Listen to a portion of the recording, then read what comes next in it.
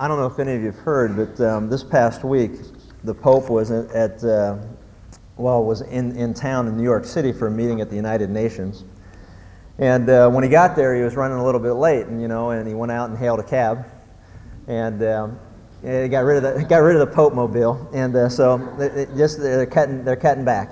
So he went out and hailed a cab, and the cab driver pulled over and he said, "Listen, I'm late for a meeting at the United Nations. I need to be there in 20 minutes." And the cabbie said, "Well, typically that's a 30 to 40 minute drive, even at good times with no traffic, and we're in the middle of traffic. It's going to take an hour to get there." And he said, "Look, I'll give you a bonus. I'll give you an extra $200 if you can get there on time, because I'm the featured speaker and I'm late." And he said, "No, there's no way I could do it." He said, "Well, I'll give you $500. He said, "No, you don't understand. There's no way I could do it. I'd have to speed, and it's too dangerous, and this is what I do for a living. If I get a ticket and lose my license, then I'm not going to be able to support my family, and there's just no way I can do it." He said, "I'll tell you what, I'll make you a deal." Pope said, "I'll give you $1,000, and I'll drive. All you got to do is sit in the back, and I'll drive, and I'll take all the risk." And the cabbie's thinking, "Gee, $1,000, and I'm not even driving. If he gets pulled over, it's his problem," and that's great. So he gets in the back, and off they go to the United Nations, and the Pope's just flying down the freeway, and he's cutting in and out of traffic, and before you know it, sure enough, he gets pulled over. Policeman pulls over, he goes up, and he says, "Can I see your driver's license?" And the Pope pulls it out and gives it to him, and he goes, "I'll be right back." So he goes back and he says, hey, he gets on the radio and says, "Look, I got to talk to the chief." The dispatcher goes, hold on a second. So the chief gets on and said, "Chief, I don't know what to do." He said, "What's the matter?" He goes, "I just pulled somebody over, and I mean, this guy is really big, and I don't know if I should give him a ticket or not." He said, "Well, was he speeding?" He said, "Absolutely." He said, "Hey, we don't care who it is, you give him a ticket." He goes, "No, you don't understand, this guy is really big." He goes, "Well, how big can he be? I mean, who is he?" He goes, "You know what, I don't know who he is, but all I know, he's so big, he's got the Pope driving for him."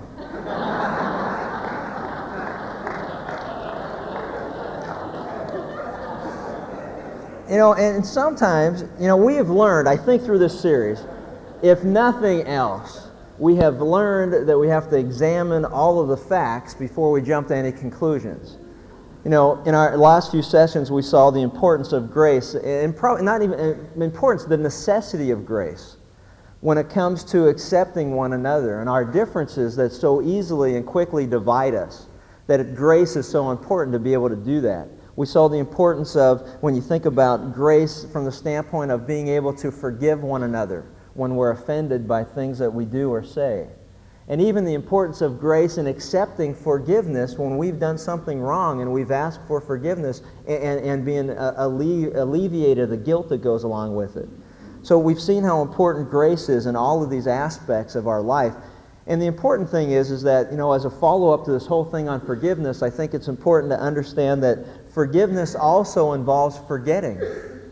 One of the greatest hindrances of forgiving one another is being able to forget the offenses that either we've committed against others when we're told we're forgiven, and we just can't seem to forget the fact that we've done something to hurt someone, or even those offenses that are committed against us, and we say that we forgive, and yet it's very difficult to forget.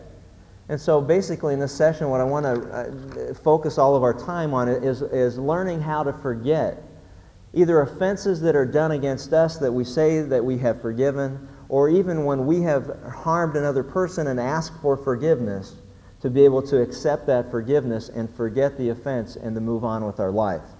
When I was talking to several of you last time that we got together and we talked about this whole thing of forgiveness, one of the things that continually came back in almost every one of my conversations, and I know that it's a struggle for you as well as it is for me, and that is that oftentimes you hear someone say, "I don't have a problem forgiving them, but I'm really struggling with forgetting about it. I know I said I've forgiven them, and I know that I've heard that I've been forgiven, but what I struggle with is forgetting it. I just continually am reminded of it." And so we're going to look at the grace to not only forgive, like we talked about last time, but the grace also that's required to forget. And just kind of doing a little word study and looking at the dictionary, what Webster has to say about this whole thing of forgetting. We're told that to forget means to lose the remembrance of. To lose the remembrance of. He goes on to say that it is to treat with inattention or to disregard. Kind of, like we say, I'll just forget about it. You know, how many of you ever told, oh, just don't worry about it, just forget about it. Oh, okay, now that helped. You know, just forget about it. It means to overlook or to cease remembering or noticing. We say that we forgive, and then we say, well, now we need to forget about it. And when you look at this, it's important to understand that each of these things are active on our part. It's something that we must choose to do. If you recall in our time last, we spoke about forgiveness. And we saw in the parable in Matthew 18 of this servant who was forgiven a great debt. But he said that when he had somebody who had offended him, he went to him. And he said he was unwilling to forgive the debt of the other man who had a debt that he was owing to him.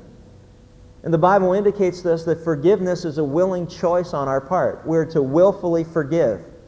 Forgive a person and willfully forget. It means we have to choose to do that. Some of us are unwilling to forgive, and now many of us are unwilling, we forgive, but I'm unwilling to forget. The problem is that you have to be willing to do both. And it's a matter of choice. It means to actively choose to forget or to overlook or cease remembering. The idea in my mind is, have you ever noticed there are times in your life where someone has done something to you or has harmed you in some way? You say that you have forgiven them for that, and an incident takes place that is like the perfect time in your mind to say, aha, yeah, doing it again. See, you haven't changed. And then it's like you pull out the cassette from 1972. You know, and you get this library, this library, filed library of all the offenses that somebody has done. I've got a friend who's struggling in their marriage right now, and I said, what's going on? And this was his response. He said, you know what? Hey, you've heard it all before.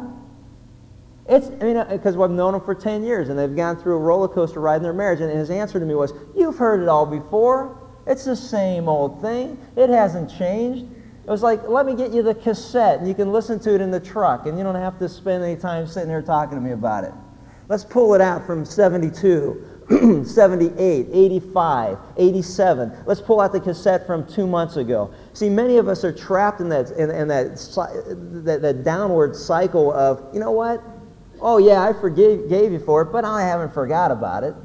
And in fact, if anything, I got it all chronicled and filed in my tape library, and let me just give you the tape. And so what we're going to struggle with understanding is that to forget requires a willingness on our part to do so.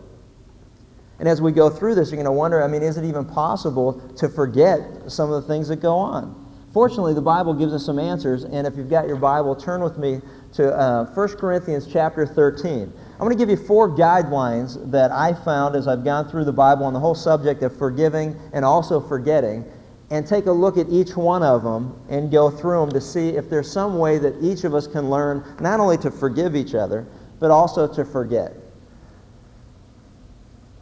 1 Corinthians chapter 13. Let's start with verse 4.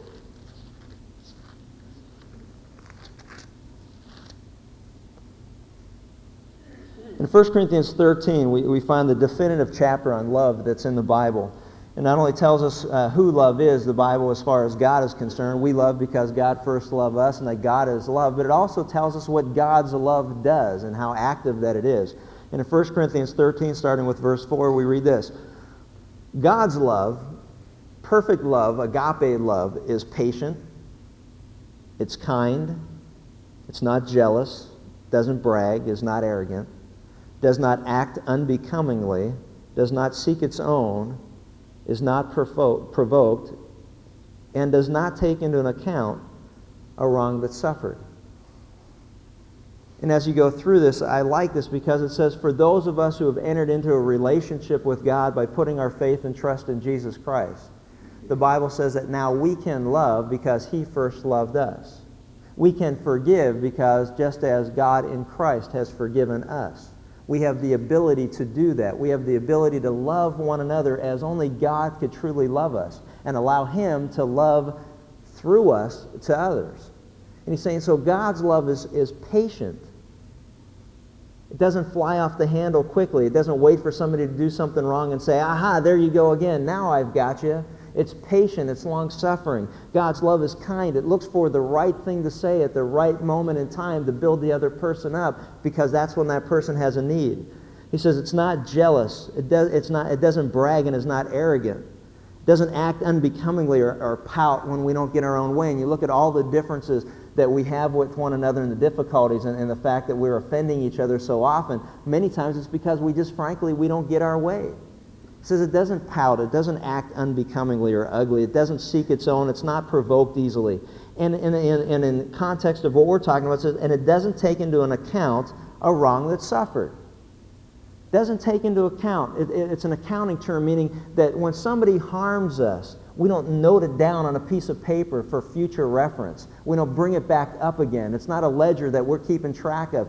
So many people in marriage that I talk to, it's like, oh, well, see, now you did this, now I can do this.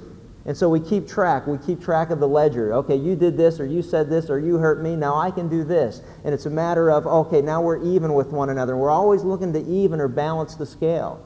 And God says, you know what, love isn't like that. That if you're going to forgive and you're going to forget, it's not like that. You can't keep track for future reference. You can't write it down. You can't chronicle it. You can't put it on cassette tape. You can't have a tape library where you're going to it and as soon as something comes up and bring it up and say, here's that tape, go ahead and listen to it again. When I was growing up and lived back in Pennsylvania, my grandmother lived out kind of in the country, and they had a little country store. And when I would go up there, it was the coolest thing in the world as a kid to be able to go to the store and pick out an ice cream and say, oh, just put that on my grandmother's account. Put it on her tab. It was great. You could really rack it up big time quick. And I never knew that, they told her until she got the bill at the end of the month. I just thought, they liked her or something, I was like, oh, it's your grandmother, no problem, here, have an ice cream. And they were keeping track of everything that I bought. Some of us think that, credit cards work the same way, huh? This is great. You don't even need money. But what the term is, it's like, they kept track for future reference. Time to pay up. Oh, time to pay the bill. Here it is. And they'd send it. Oh, 77 ice cream cones this month. Wow, that's a new record. But and we're like that. And what God's saying is, don't you understand that if you're going to learn to forget, you have to refuse to keep score. You can't keep writing stuff down for future reference. If you're going to forget about it, you have to forget about it. When tempted to relive the forgotten past, you have to choose to forget. Now, that's even when we've offended other people. One of the things that's fascinating to me is that many of us wrestle with the guilt of, I made a mistake. And you beat yourself to death for the rest of your life because you made a mistake. You've gone to the person, you've asked for forgiveness, they say that they've forgiven you, you've gone to God, you've confessed your sin, He says that He's faithful and just to forgive you and to cleanse you from it, it's over with, and yet you continually keep beating yourself to death because you blew it and you made a mistake. And even when you try to forget, there's somebody in your life who will remind you that you did it. And just when you get to that point where it's like, okay, I finally trust God and I know I'm forgiven, I'm going to forget about it, somebody will bring it up and say, but you did that. Oh, man, I did. But you know what? But I also know that I'm forgiven. And I also know that I went to the person that I harmed and I asked for forgiveness and I try to make it right and anything that I can do, and I can't control their response, but I did everything that I have to do according to what God tells me to do. And because of that, you know what? I'm not keeping score anymore. He goes on in his second guideline. Don't keep score. Don't write stuff down. Don't keep track of it. We don't have to do that. Don't try to balance the scales all the time. I'm the one that's always been hurt. I'm the one that's always taken advantage of. I'm the one that's always having to forgive. I'm the one that's doing this all. Hey, you know what? Forget about it. And the quicker that you learn it, the better off you're going to be. Don't keep track to bring up for future reference. Don't take into an account a wrong that's been suffered. Throw it away. Number two, the second guideline he says is, you know what? We need to rise above any offense. No matter what anybody does to us, no matter what we unfortunately do to other people, we have to be able to rise above any offense that's true of our life. Look at Psalm 119, 165. I love this. What a great guideline on helping us to forget. Psalm 119, 165.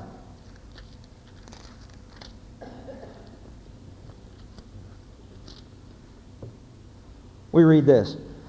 Those who love your law have great peace, and nothing causes them to stumble. Those who love your law. God's saying, you know what? The psalmist says, those who love the Word of God, have a great peace in their life. And there isn't anything that anybody could do to cause you to stumble in your life.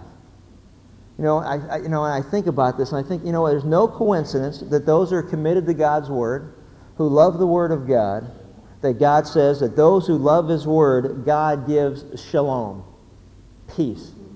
Those who love His Word, God gives peace. And there's nothing that comes up in our life that will cause us to stumble or to take that away from us. Now you stop and think, well, why not? Why not? I mean, just because I love the Word of God and because I spend time in it, why is it that nothing will come and cause me to stumble? Stop and think about it. I was going through this and just jotting some ideas down. It's like when I realize that somebody has harmed me, and I love the Word of God, and I read the Bible, and I see what's in here, and I see all the events that have taken place throughout human history that God has chosen to record for our benefit and our purpose. And I look and I see what other people have done, and how they have failed, and how God has responded to them, and how that He has forgiven them, how He has restored them, how He has built them back up.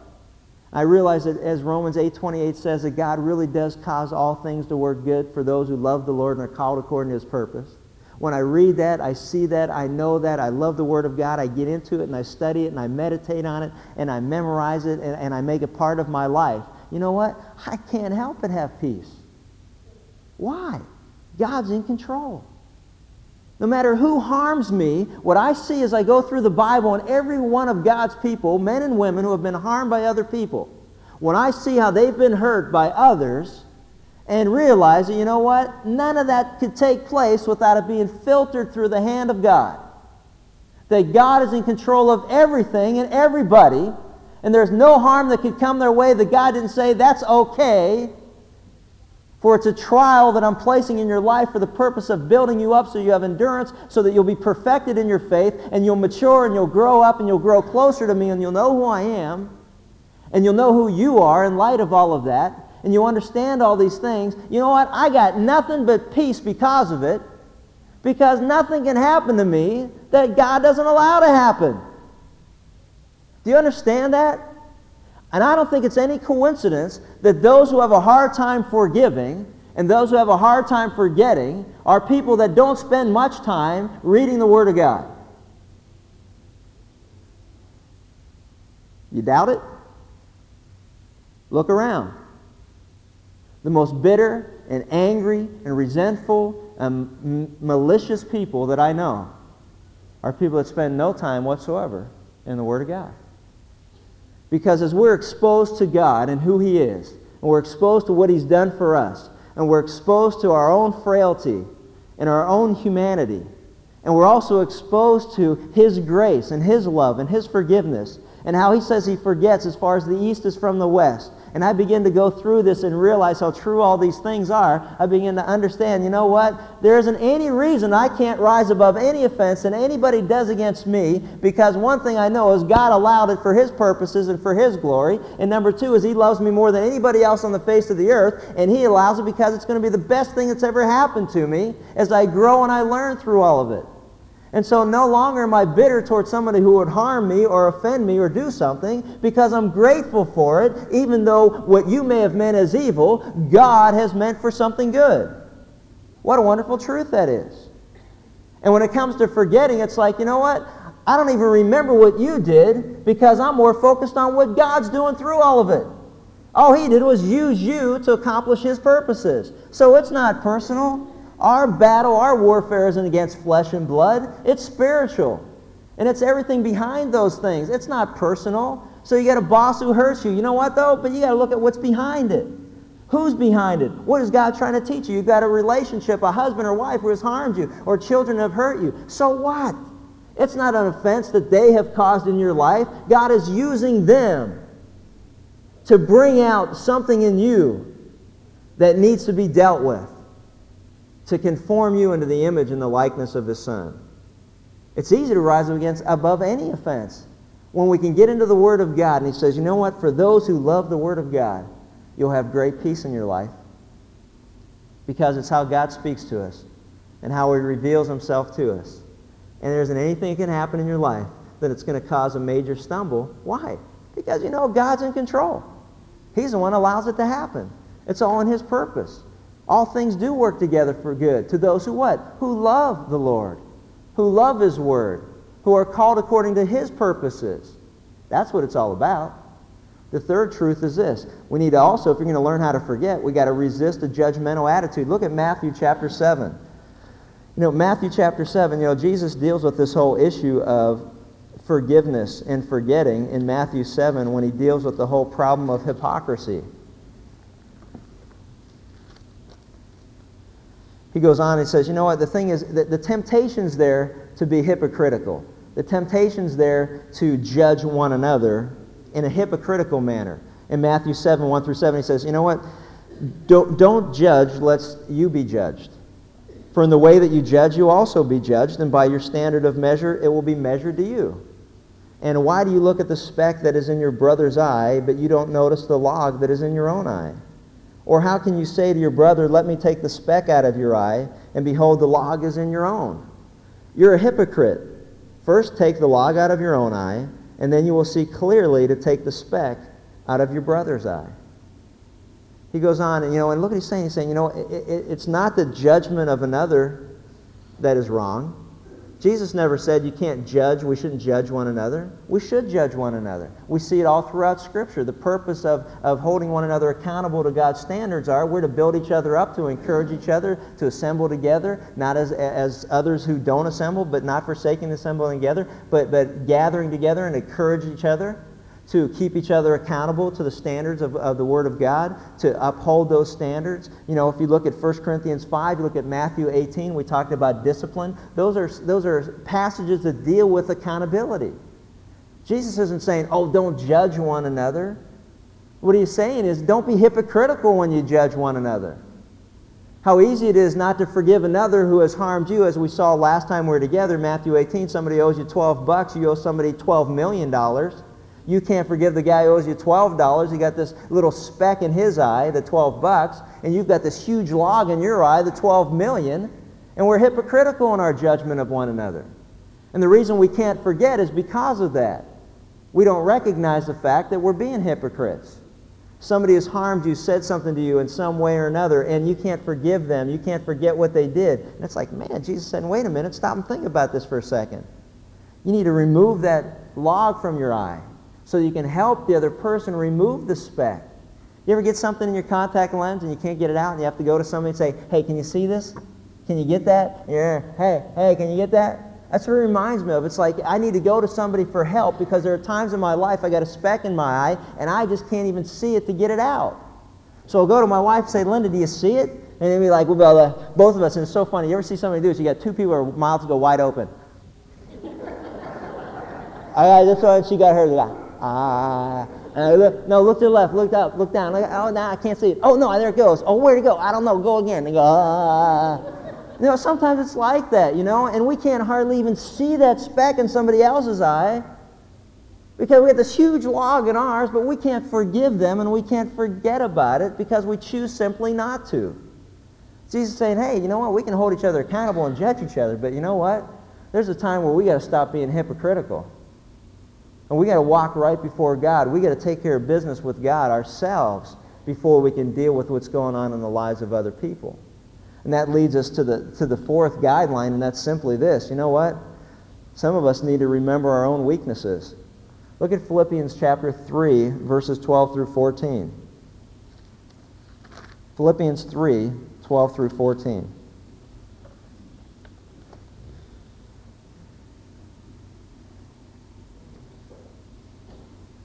The Apostle Paul says, not that I have already obtained it or have already become perfect, but I press on in order that I may lay hold of that for which also I was laid hold of by Christ Jesus. He says, brethren, I do not regard myself as having laid hold of it yet, but one thing that I do, I forget what lies behind and I reach forward to what lies ahead. I press on toward the goal for the prize of the upward call of God in Christ Jesus. He's saying, you know what? One thing that always keeps him in check in his relationship and his dealings with one another, he says, you know what? I'm not perfect. I've got my own weaknesses. And it's important to understand the context in which these verses are found. If you look back at verses 5 through 7, what he was saying is that you go through it. In fact, in verse 4, he says, you know what, although I myself might have confidence even in the flesh. He says, if anyone else has a mind to put confidence in the flesh, I far more. He's saying that, there are many of us who feel confident, in our relationship before God, that we're good people, that we've done all the things that we're supposed to do. He says, you know what, I was circumcised the 8th day of the nation of Israel, the tribe of Benjamin. I was a Hebrew of Hebrews. As to the law, I was a Pharisee. As to zeal, a persecutor of the church. As to the righteousness which is in the law, I was found blameless. I did all the things I was supposed to do. But he says, you know what though? But whatever things were gained to me, those things I have counted as loss for the sake of Christ. He said, there was a time in my life where I thought I was doing everything I needed to do to be right with God. And then I met Jesus Christ. And I realized it's by God's grace that I was saved through faith and not of works, and nothing that I'd ever done in my life. Not all the religious things that I've ever done. And when I met Jesus Christ, I realized, you know what? All those things that I thought were important, I count them as rubbish for the surpassing value of knowing Jesus Christ and Him crucified. There's nothing more important in life. That's what grace is all about. He said, so there's nothing more important. I count it all as rubbish. I throw it all away. He says, whatever those things were, I count it as loss. More than that, I count all things to be lost in view of the surpassing value of knowing Christ Jesus my Lord, for whom I have suffered the loss of all things, and count them but rubbish, in order that I may gain Christ. See, he said, in comparison to Jesus Christ, nothing else made any difference. Nothing else mattered. All the Bible reading and church going and all the different ceremonies and rituals you can go through, none of it made any difference. For it's by grace we've been saved through faith. And he began to realize that, and as he's gone through it, it led him up to verse 12, where he said, you know what, not that I've already obtained it, not that I've already become perfect, but I press on in order that I may lay hold of that, for which also I was laid hold of by Christ Jesus. I want to just share 3 things with you, 3 statements that he makes that I think will change our life forever if we apply them, in the area of forgetting about offenses that other people have caused in our life, and even offenses that we've caused ourselves. He says these 3 things. Basically, he's saying in verse 12, you know what? I have not arrived. I'm not there yet. He goes on and says, but whatever I do, I forget what lies behind. And then the third thing he says is, well, now that I forgot what lies behind, it's time that I move ahead. And I press on. I just want to share kind of some personal things as we go through this, because I think they'll help us to understand about forgetting. But you know what he said? He goes, you know what? First thing is this, I haven't arrived. To remember our own weaknesses, we have to admit in our life that I haven't arrived. I'm not perfect. You're not perfect. And the standard that we set for one another really is a reflection of whether we understand that truth. See, if I believe that I'm perfect, and I believe that, you know what, I'm doing everything I'm supposed to do, then you know what's going to happen to you in your dealings with me? You're going to fall real short. Because you're going to make mistakes, and you're going to fail, and you're not going to live up to that standard or that expectation. And as a result, I'm going to have a hard time forgiving you. I'm going to have a hard time forgetting about it because you don't meet my expectations. If you are a person who would be considered perfectionist, I will guarantee you that you're having a very difficult time with relationships in your life because people have not met that perfection standard that you have set for them. Your husband or your wife falls short. Your girlfriend, your boyfriend falls short. Your children fall short. Your boss falls short. Co-workers fall short. People at church fall short. Everyone falls short of that standard because they just haven't been able to achieve that and attain that standard of perfection.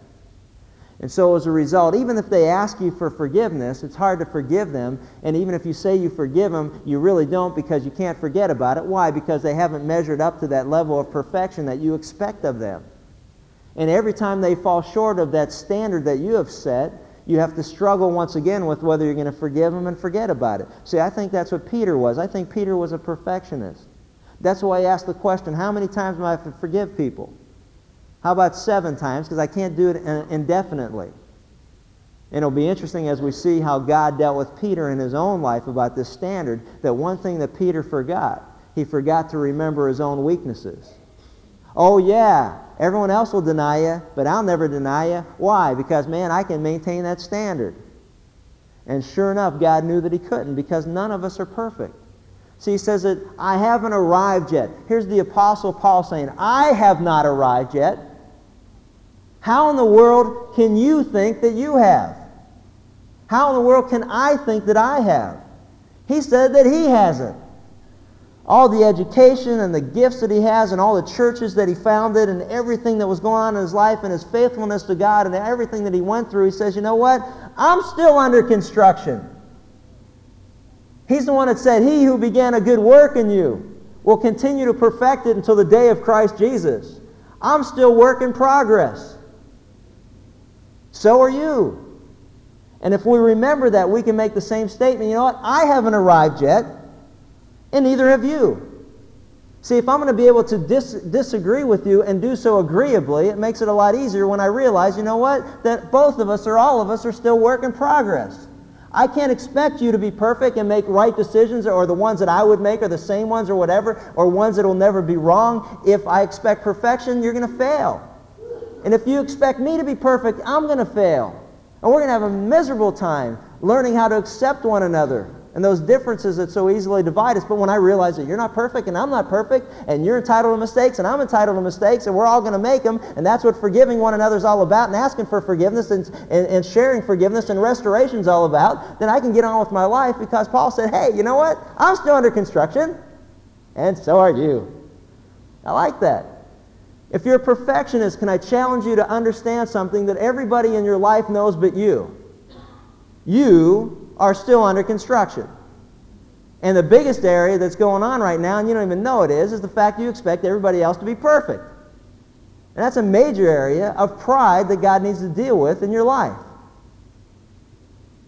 You are not the standard setter. God is. You know, it's like that Rudy movie, right? Two things I'm sure of. One, there is a God, and the other one is, I'm not him. Right? You know, keep remembering that, because that's true. You're not God. You're not perfect. You don't set the standard. You have to allow for and give room for people who are under construction. You know, there's anybody who goes on a job site in the middle of a job and thinks this job's going to turn out very good. Being in the construction industry, I'm amazed that things turn out. You're out on the job. You see who's out there building these things. Seriously, I mean, you go on a job. I mean, if you ever build anything, stay away till it's all done. I mean, you'll be a nervous wreck. It's a disaster. You got on a job and you go, oh man, look at the people out here building this thing. You know, thank God there's people out there, you know, that come in and inspect stuff. You know, that's their job. And then sometimes you see them come and you go, this thing's doomed. It's like, hey, you know, there's no hope here. But then when it's all done, you look and say, man, what a great finished product. That's what we're all going to be. He who began a good work in you will perfect it until the day of Christ Jesus. There's going to be a day in heaven where we're all going to look around and say, you turned out all right. And that's even if we think about it, and I don't think we'll be thinking about it. But he says, you know what? I haven't arrived yet. The second thing he says is this, but I forget, brethren, I don't regard myself as laying hold of it, because I haven't arrived yet. But one thing I do know, I forget what lies behind. I forget what lies behind. You know, if you go through this, think about what he's saying here. He did not live in the past. He lived in the present. He says, you know, if there's one thing that I can help you to understand is if you want to move on with your life with the Lord, you got to forget what lies behind. And that's a huge statement. Now listen to me and understand what he's saying. Look at 2 Corinthians chapter 11 for a second. This isn't some flippant statement by somebody who doesn't know what he's talking about. He's saying, you know what? What I've learned is if I'm going to move on, I need to forget what lies behind. I don't know what's gone on in your life. I don't know what's gone on in your past. I don't know what hurts you have gone through, but I'm going to tell you this, God does. And Paul says this, you know what? I forget what lies behind. And there's a good reason for it. 2 Corinthians chapter 11, look at verse 24. Just reminding all of us, he says, you know, there are 5 times I received from the Jews 39 lashes. There's 3 times I was beaten with rods. Once I was stoned. 3 times I was shipwrecked. And a night and a day I've spent in the deep. Now, I've been on frequent journeys in danger from rivers and in dangers from robbers, dangers from my countrymen, dangers from the Gentiles, dangers in the city, dangers in the wilderness, dangers on the sea, dangers among false brethren. I have been in labor and hardship through many sleepless nights, in hunger and thirst, often without food, in cold and exposure. And apart from such external things, there was also the daily pressure upon me of concern for all of the churches.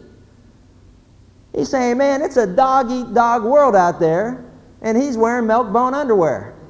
You know what he's saying? It's like, man, I'm getting hammered. Everywhere I turn, I'm getting nipped on, man. I'm getting chewed up and spit out.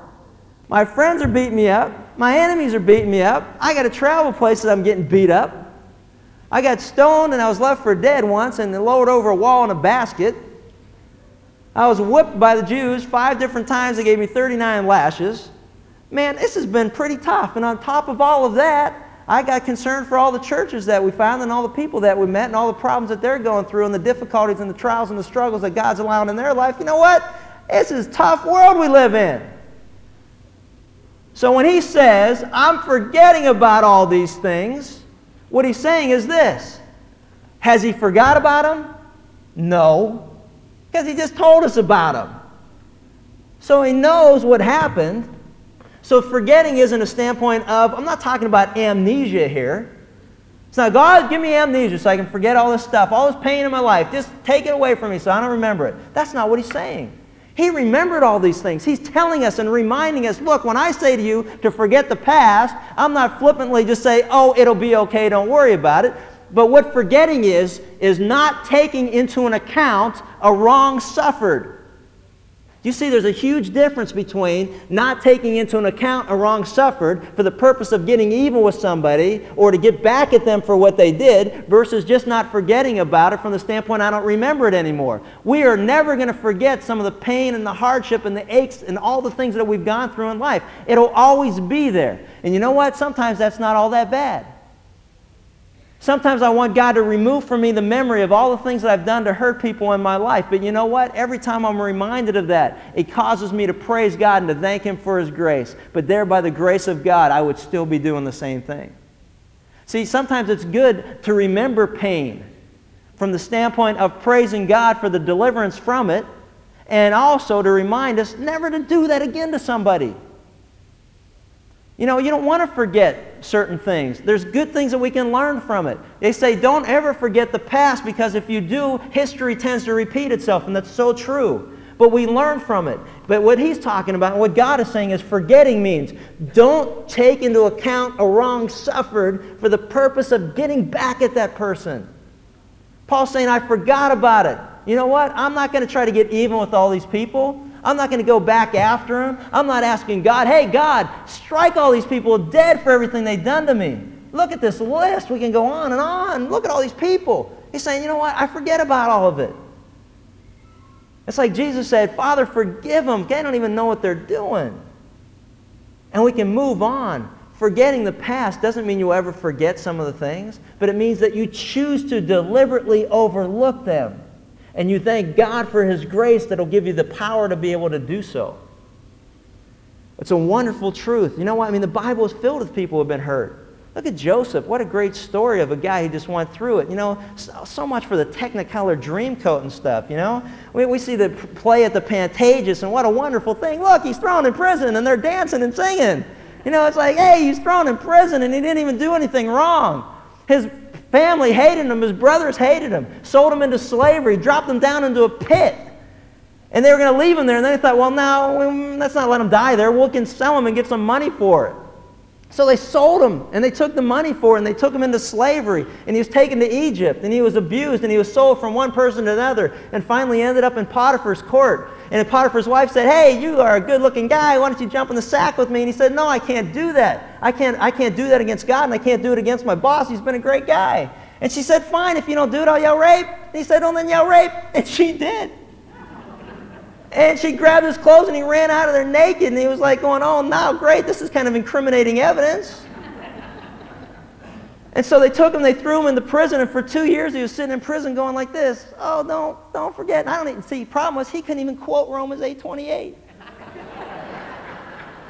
Some of you are going, well, why not? Because it wasn't there yet. He couldn't even do it. I mean, it was like, oh man, he's sitting in prison. For 2 years he sat there. And you know that he was sitting there going, I don't get this. God, what in the world? I mean, I did what I was supposed to do. And then, and on top of all of that, he's taken out of prison and he's made second in command of all of Egypt. And he's working for Pharaoh and he's his right-hand man. And there's a famine in Israel, and his brothers who had sold him into slavery now have to come to Egypt, and they're begging for food, and they don't even know who he is, and he's sitting there and he's judging them. And he's thinking, man, too bad I did study 1 Corinthians 13. Because I'd love to take into account the wrong suffered right now. Man, can you imagine what I could do to these guys? I am in the authority here. I could throw them away forever. I could do whatever I want. I could have them executed. I can have them beaten. I can have them whatever I want to do. I can get even with them. And then his brothers realized who he was. And that was enough punishment. They were like, you know, we didn't mean it. He did it. You know, I didn't even want to do it. They're like, he was the oldest one. And he said, hey, don't even worry about it. You know what he said? He's saying, I deliberately have chosen to forget. You know why? Because what you meant for evil, God has meant for good. And in fact, when he went on, his first child that was born, and listen to this, what a wonderful truth. In Genesis 41:51, it says this, and Joseph named the firstborn Manasseh, for he said, God has made me forget all of my trouble and all of my father's household. His firstborn son was named Manasseh in Hebrew, which meant God has made me to forget. God has made me forget. You know, it's sad. God has made me forget all of my trouble. I think some of us can relate to Joseph's background. Difficult family situation. The wonderful thing is, you know what? But God can make you forget. Amy Carmichael said, if I say, yes, I forgive, but I cannot forget, as though the God who twice a day washes all the sands on all the shores of all the world could not wash such memories from my mind, then I know nothing of Calvary's love. And the last thing that he says is this. Paul says, you know what? But I press on toward the upward call of God in Christ Jesus. But I press on. You know what he's saying? It's time to move ahead. It's time to move forward. I remember my own weaknesses.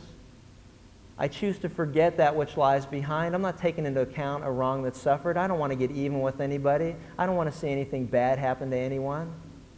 I'm moving on with my life, and I'm trusting God that He's in control and that everything that has happened to me in my past, from whatever it is, whether it's divorce or separation or abuse or whatever you've gone through in your life, whatever it is, what's ever happened, God knew about it. And for whatever reason, God allowed it so that we could learn of the compassion and the goodness of God, so we can learn of the grace of God, so we could be made stronger through all of those things, so that we can produce, that it would produce endurance in our life, so we could grow perfect and be made mature in our faith, so that we would be gracious toward those around us who we come in contact with, who fail, oftentimes miserably. God knows that. And Paul says, and you know what? And because of that, man, I am moving forward. Near the end of his life, he said, I fought the good fight. I've finished the course. I've kept the faith. I haven't let the past slow me down from what God has for me today and for tomorrow. I don't have time to be embittered by all of this and malice and wrathful and anger and sit around wasting good energy trying to get even with people that have hurt me. Because if I'm sitting around doing that, I can't be doing what God wants me to do today. If I'm wallowing in self-pity from yesterday, I can't enjoy God's joy that He has for me today. And do the things that He's calling me to do today and reach the people that He wants me to reach today. I'm moving ahead with my life. You know, some of us are so bitter and angry about the past and the hurts that we've gone through that we use it as excuses not to do things that God wants us to do today. We use the failures of other people to be our excuse for not doing what God's calling us to do. Well, so-and-so failed. I'm not going to do what I'm supposed to do anymore. And we got our eyes on people again instead of on the Lord. And when we look at people, people will always fail us. It's not that there's anything wrong with our faith, and there's certainly nothing wrong with our God. There's just something wrong with all of us, and that's the depravity of man, and that's what grace is all about, and forgiveness, and that's why Jesus died for our sins. We're all going to be like that. There's nothing wrong with God. And when I keep my eyes on Him, and when I put Him as the author and perfecter of my faith, and when I look forward and I see Jesus Christ at the finish line, I'm looking at Him and I'm running the race, and I'm going to be steadfast and movable. I'm going to keep on doing it, and I can't let my past slow me down. I'm going to lay aside every encumbrance. If it means bitterness about our past, then lay it aside. The sad fact is that if our attitude is that we can't change and we can't forget, then you never will. Because God says we have to willingly forgive. God says we have to willingly forget. And His grace is sufficient to allow us to do that. Let me close with this story. It's a true story, and it sums up everything that I've been talking about. John Edmund Haggai tells us regarding the birth of his son. He says, "The Lord graciously blessed us with a precious son. He was paralyzed and able to sit in his wheelchair only with the assistance of a full-length body brace. It says one of the nation's most respected gynecologists and obstetricians brought him into the world. It says tragically this man, overcome by grief, sought to find the answer in a bourbon bottle rather than in a blessed Bible. It says, and due to the doctor's intoxication at the time of delivery, he inexcusably bungled his responsibility. And several of our baby's bones were broken. His legs were pulled out at the growing center. Needless abuse resulting in hemorrhaging of the brain was inflicted upon this little fellow. He says, let me pause long enough to say this is certainly no indictment upon doctors. I thank God for them. This man was a tragic exception, and he was banned from his practice in some hospitals and ultimately committed suicide. He says, but during the first year of this little lad's life, 8 doctors said he could not possibly survive. For the first 2 years of his life, my wife had to feed him every 3 hours with a Brecht feeder. It took a half hour to prepare the feeding, took another half hour to clean it up and put him back in bed. Not once during the time did she ever get out of the house for any diversion whatsoever. Never did she get more than 2 hours of sleep on any one given occasion. My wife, the formerly Christine Barker of Bristol, Virginia, had once been acclaimed by some of the nation's leading musicians as one of the outstanding contemporary female vocalists in all of America. From the time that she was 13, she had been popular as a singer and constantly in the public eye. Hers was the experience of receiving and rejecting some fancy offers with even fancier incomes to marry an aspiring Baptist pastor. Oh, that could get me in trouble.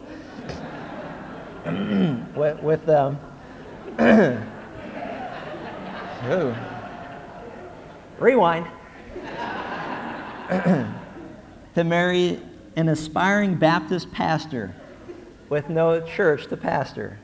Then after 5 years of marriage, tragedy struck. The whole episode was so unnecessary, and 8 of the nation's leading doctors said that our son could not survive. From a life of public service, she was now marooned within the walls of her home. Her beautiful voice no longer enraptured public audiences with the story of Jesus, but was now silenced or at best muted to the subdued humming of lullabies. Had it not been for her spiritual maturity, whereby she laid hold of the resources of God and lived one day at a time, this heart-rending experience would long since have caused an emotional breakdown. John Edmund Jr., our little son, lived for more than 20 years. We rejoice that he committed his heart and his life to Jesus Christ and gave evidence of a genuine concern for the things of the Lord. I attribute this commitment to Jesus Christ and to his wonderful disposition. I attribute this commitment to Jesus Christ and his wonderful disposition to the sparkling radiance of an emotionally mature, Christ-centered mother who has mastered the discipline of living one day at a time. Never have I, nor has anyone else, heard a word of complaint from her.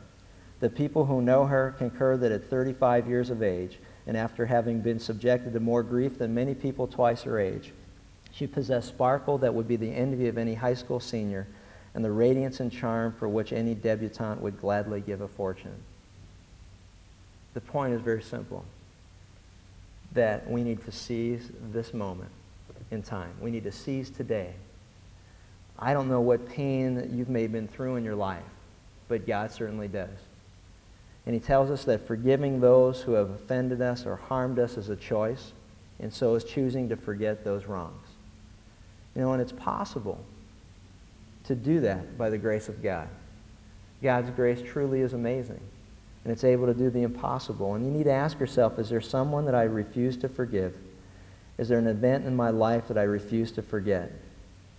And if so, has your life been tortured because of that? Then God says it's time to deal with it. It's time to ask for forgiveness. It's time to ask God to make you forget those memories so that you can press on and you can forget what lies behind and that you can move ahead to what God has for you today and for tomorrow. Because even God says, you know what? Hey, live for today because each day has enough trouble of its own. Don't be anxious for tomorrow, and don't let the past hold you back from what God has for you today. Let's pray. Father, we just want to take a moment today for those who are struggling with their past, for those who have been harmed in ways that only you know, that they just take a moment just to recognize that you are a wonderful and gracious God. That if they would choose to forgive, you will empower them to do so. And if they would choose to forget, to not take into account a wrong suffered, that you will make that possible as well. God, help us to be people that don't log in the offenses that others have caused in our life, but to quickly forgive them, recognizing our own weaknesses, recognizing that they too are in progress as we are, that none of us are perfect. There's not one of us. None of us are even righteous. No, not one. And to be reminded of your grace, and that's why Jesus came to die for our sins. God, help us to forget the pain in our life that is hindering us from being everything that you have us to be today. Help us to lay it aside so that we can enjoy your relationship and the joy that you have and the peace and the comfort that you give us today.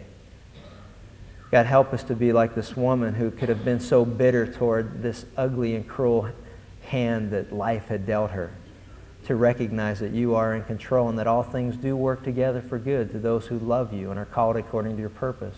That there is shalom, there is peace for those who love your word, that will walk according to your word and your ways.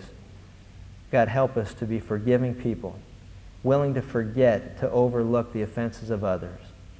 And as we do so, to thank you for the wonderful and amazing grace that you give us that allows that to even be possible. God, help us to become people who leave here today, people who live for today, seizing the moment, looking forward to what you have to give us. And we just praise you in Christ's name. Amen.